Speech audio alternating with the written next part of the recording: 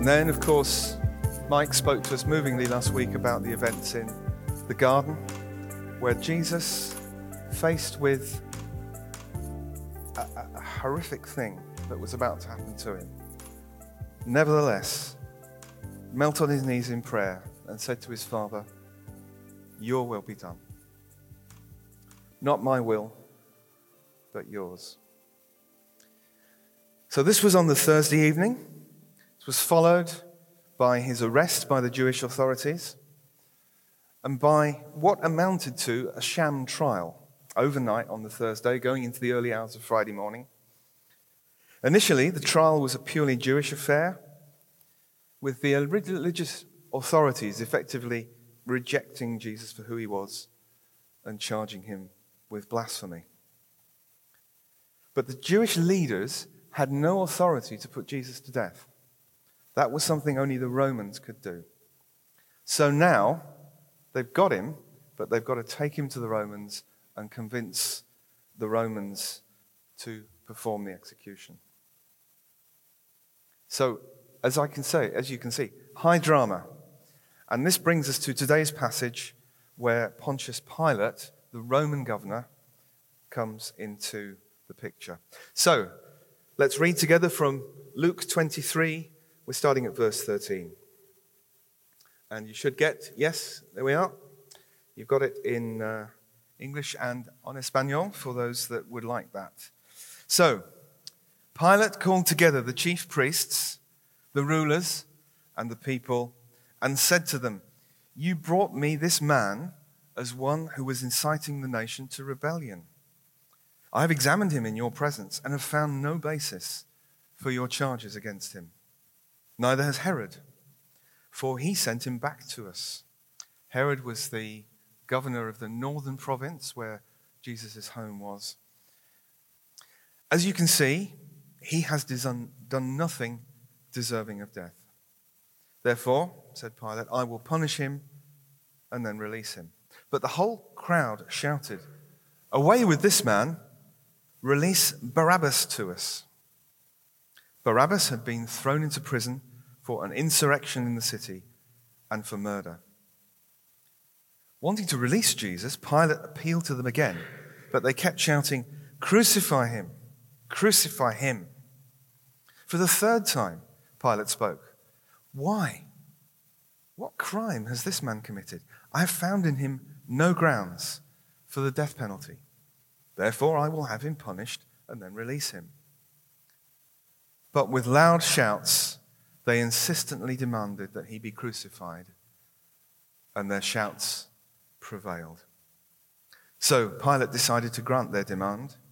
He released the man who had been thrown into prison for insurrection and murder, the one they asked for, and surrendered Jesus to their will. So there we have it. Barabbas, a man who had been thrown into prison for an insurrection in the city and for murder. As I already said, we know very little about this man. In Matthew's gospel, it said that he would have been well known at the time. He's mentioned in the other gospels, but apart from that, we don't know anything about him before this incident, and nor do we hear anything about him afterwards. As far as we know, he and Jesus would never have met. From the sequence of events on that Thursday evening, it's likely that after his arrest in the garden, Jesus was taken first to the house of the high priest and then to the Roman garrison where Pilate was staying. Barabbas, by contrast, probably spent the night in a Roman cell, and he knew at that stage what he was facing. It would have been a night of darkness for Barabbas, messy, smelly, uncomfortable, the only thing to do trying not to think about the terrible fate that waited him the following day. But just imagine the story. As dawn started to break into day, Barabbas in his cell could hear the commotion of an assembling crowd somewhere nearby. And as the sound of the crowd intensified, he could even make out his own name in the chanting that was taking place. And then came the moment of dread for Barabbas when the door of his cell swung open. The rough hands of the Roman soldiers pulled him out into the daylight. But to his complete shock and probably disbelief, rather than being given a crosspiece to carry to his execution, he was told that he was free to go. And he was released to disappear into the back streets of Jerusalem and somehow to try and make sense of what had just happened. What a dramatic turn of events. I wonder at what point Barabbas understood that Jesus was taking his place. We don't know. Again, the Bible doesn't tell us. But when you think about that fateful day from Barabbas' point of view, he ended it in a completely different place from where he started. So let's just think about some of those contrasts between the morning and the evening of that Friday from his point of view, because this tells us something about the difference that Jesus makes. For one thing, Barabbas started the day with a death sentence hanging over him, but he finished the day still alive, and he had a whole future ahead of him. The man who he had never met, Jesus, had taken his place and died in his stead. When you think about it, the fact that it was a murderer, a low-life criminal, who Jesus literally dies for, I mean, it's shocking, isn't it? It's more than shocking. It should strike us as unthinkable. It really should. We should recoil from it. We're so used to it, aren't we? We sing the songs, and he died for me, and so on. But the man who Jesus literally dies for isn't a hero, isn't a prince or a king, somebody worthy, but a murderer. And yet somehow, in the divine orchestration of the events of that Friday, Jesus literally dies in the place of a man who's a nobody, and who, apart from his brief appearance in the 4 Gospels, we would never even know existed. Can you feel how shocking that is? How inappropriate. It's a bit like the Christmas story, you know? At Christmas, we are all amazed, aren't we? We sing of God coming down, and we talk about Jesus coming to earth, the Jesus through whom the universe was created, the Jesus who one day will return on a white horse with a banner saying, King of Kings and Lord of Lords, the one before whom every knee will bow. And then we remember at Christmas time that Jesus came not to a palace, not born of a mighty ruler, but born to a simple peasant girl and her village carpenter fiancé. There's nothing appropriate about that, and yet it happened. And as with his birth, so with his death. What we would think of as the right outcome, that the guilty person is punished and that the innocent person goes free, that outcome is not the one that has been planned by God. Instead, the guilty and the innocent change places. Do you know, the early Christians thought very deeply about this exchange, this substitution, and realized it wasn't just the story of Barabbas. Let's just look at a few verses. Here's Paul writing to the Galatians about the death of Jesus. He says this, Christ redeemed us from the curse of the law by becoming a curse for us. Isn't that interesting language? He became what we should have been. And writing to the Corinthians, Paul says this, God made him who had no sin to be sin for us, so that in him we might become the righteousness of God. That exchange again. This is heady stuff, isn't it? But it's vital for us to grasp. I love this quote from John Stott, famous Bible teacher. The biblical teaching of atonement is one of God satisfying himself by substituting himself for us. The concept of substitution may be said to lie at the heart of both sin and salvation.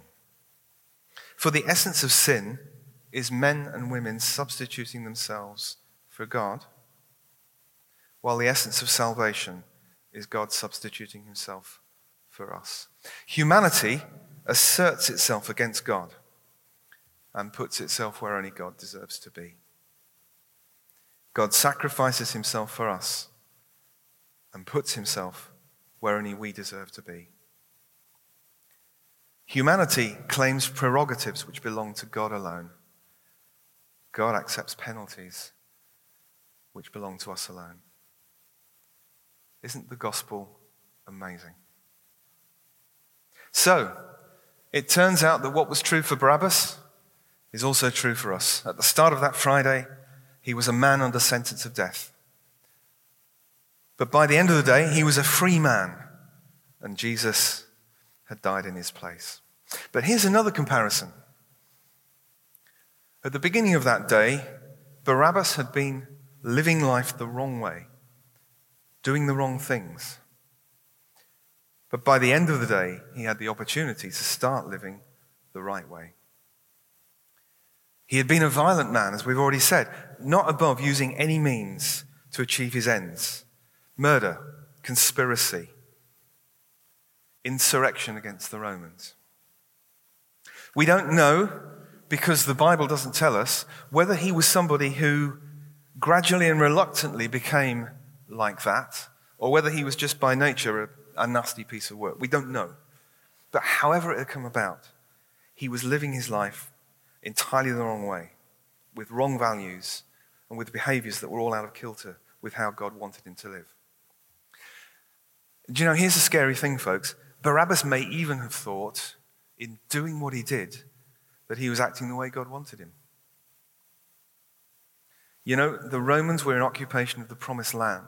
And to the Jews, this was an affront to their religion. It was sacrilege. It wasn't a question of, what have the Romans done for us? It wasn't like the John Cleese sketch that I mentioned earlier. For many Jews at the time of Jesus, there was a real anger about Roman occupation.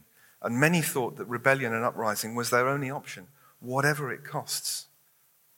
Their duty, they would have said, their calling. What they thought the God of their fathers would have expected. That could well have been Barabbas' mindset. I'm doing God's work. You know, there's nothing worse than people end up doing the wrong thing because they think God wants them to do it. We have it today, don't we? We have it today, and in fact, throughout history. It sounds familiar to us. Nothing worse than justifying wrong behavior with the phrase, God wants me to do it. And Barabbas wouldn't have been the only one. If he was determined to use violence to achieve his ends, he would have found himself in company. And you know, he may even have been dissatisfied with Jesus. This is interesting, isn't it? I'm sure, like most of Israel, he would have heard about Jesus feeding the hungry, healing the sick, doing miracles, uniting so much of the nation in spiritual revival. But then he would have been puzzled. Why wasn't this miracle worker driving out the hated Romans? Do you know there was even a rumor that Jesus had spoken to one of the centurions and healed his servant? There was even a rumor that Jesus had gone up to a centurion and said, I admire your faith. What's Jesus doing? Why isn't he sorting this out if he's the Messiah? And Barabbas and many like him would have been puzzled and angry. And if you remember, even Judas Iscariot, one of Jesus' disciples, didn't understand and eventually gave up on Jesus. But Jesus knew what he was doing. Jesus knew what he'd been called to do. He understood that the kind of salvation that God the Father had in mind started by dealing with sin. Started with people being born anew by the Spirit of God. Started when people repented and turned to live according to the ways of God. He knew that the only change that really lasts comes from the heart. And it was the heart to the hearts and minds of men that Jesus appealed. So again, it turns out that what was true for Barabbas is also true of us. We can be living the wrong way. At the start of that Friday, Barabbas was a man living life the wrong way, living against God's plan and purposes. But by the end of the day, he was free to start living right. And here's one final contrast. Barabbas started the day in chains, but ended it as a free man. Let's just think about freedom for a moment. Again, it's a word you hear a lot, isn't it? Freedom is one of the many threads that runs throughout the Bible. And often during Jesus' ministry, he used the language of freedom to describe or explain what he was doing. I've come to set the captives free. He freed people by forgiving sins. But he also knew that chains could be physical, they could be mental, emotional, spiritual. But Jesus came to set people free. And in the story of Barabbas, we have a practical illustration of the fact that somebody who starts off in prison through the death of Jesus is set free. Wonder if it rings any bells for you. What does freedom look like? Because we hear a lot of noise about freedom, even within our culture. I'm going to give you an illustration here. I don't know, this may be a bit silly, but hopefully this makes sense to you. You're all wondering what's in this case. I'd like to kind of entertain you all by doing something completely unexpected. But actually, it is a violin case, and it does have a violin in it. So here we go. One bow and one violin. The violin's still got a bit of packaging on it, but that doesn't matter, does it? It'll sound all right. I didn't think about that. Right. Let's just see if I can get the violin under my chin without. There we go. So, violin. Like it? Nothing like a well-played violin, is there?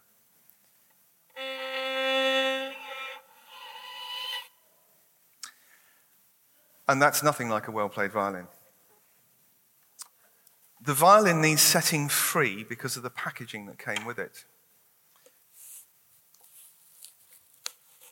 So if I just remove the packaging and try again, I should get a better sound this time.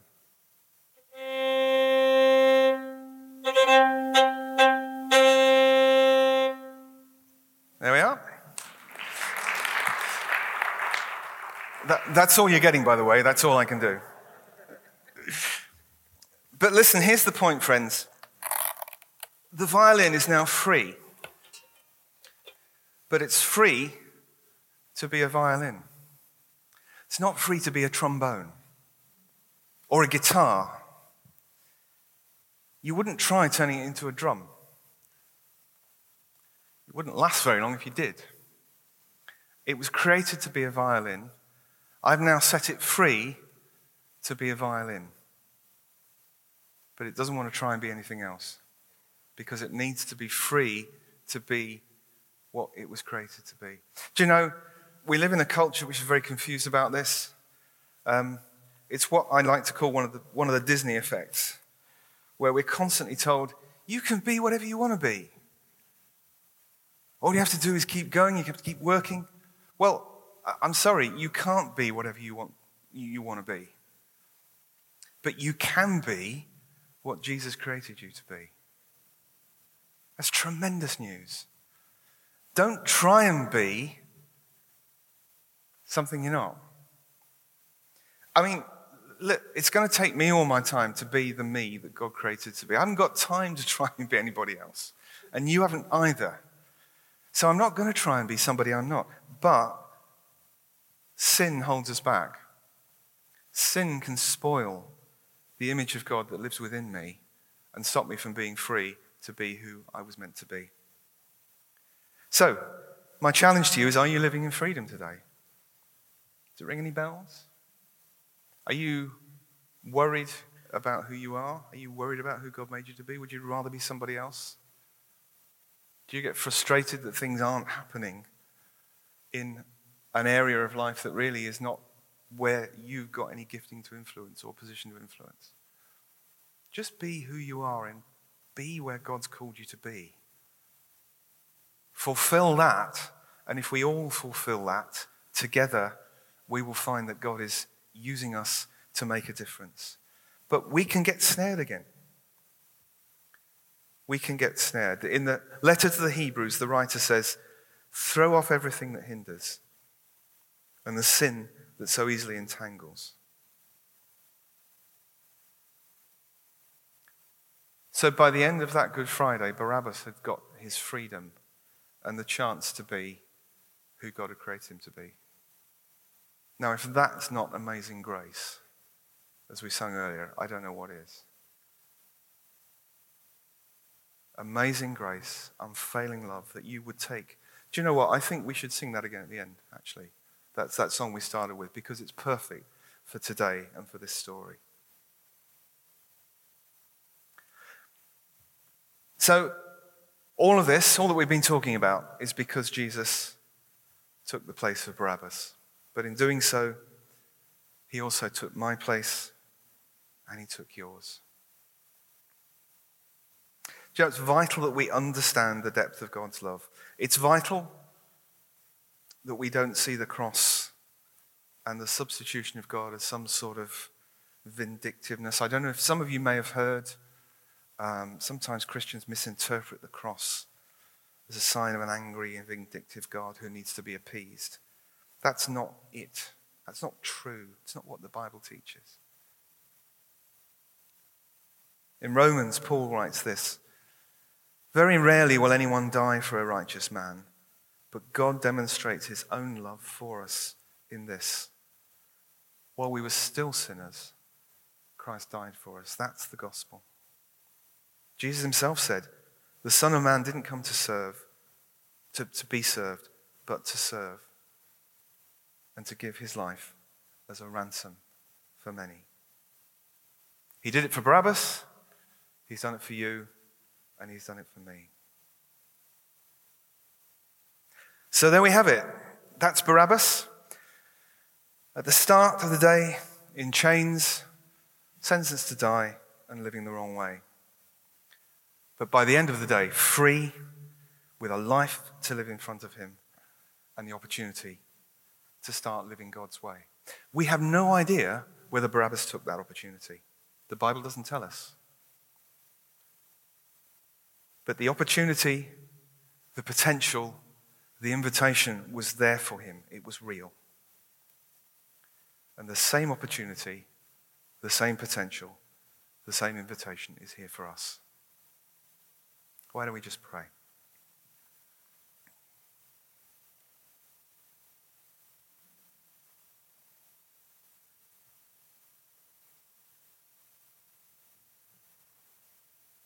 Lord, we can hardly put into words everything that we see and feel in our hearts about the depth of your love for us. We run out of words, really, to say thank you and to just describe it. But Lord, we're just so grateful. And Lord, even as in your wisdom and the way the whole thing turned out, in your sovereignty, Lord, you caused Jesus to take the place of a common criminal. Lord, so we recognize, Lord, that we too needed our sins forgiving. But Lord, that you, through your death, through your sacrifice for us, Lord, you paved the way for us to come back to you. You paved the way for us to be forgiven of our sins. You paved the way, Lord, for us to live in freedom. You paved the way for us to live right. Lord, so we bless you and we celebrate that fact as we come to the end of our time together. Do you know, let me just say, if you're in this hall this morning and you've never responded to Jesus, you can do that this morning. Because what we've been talking about isn't just for Christians. If you're not a Christian this morning, this message is for you.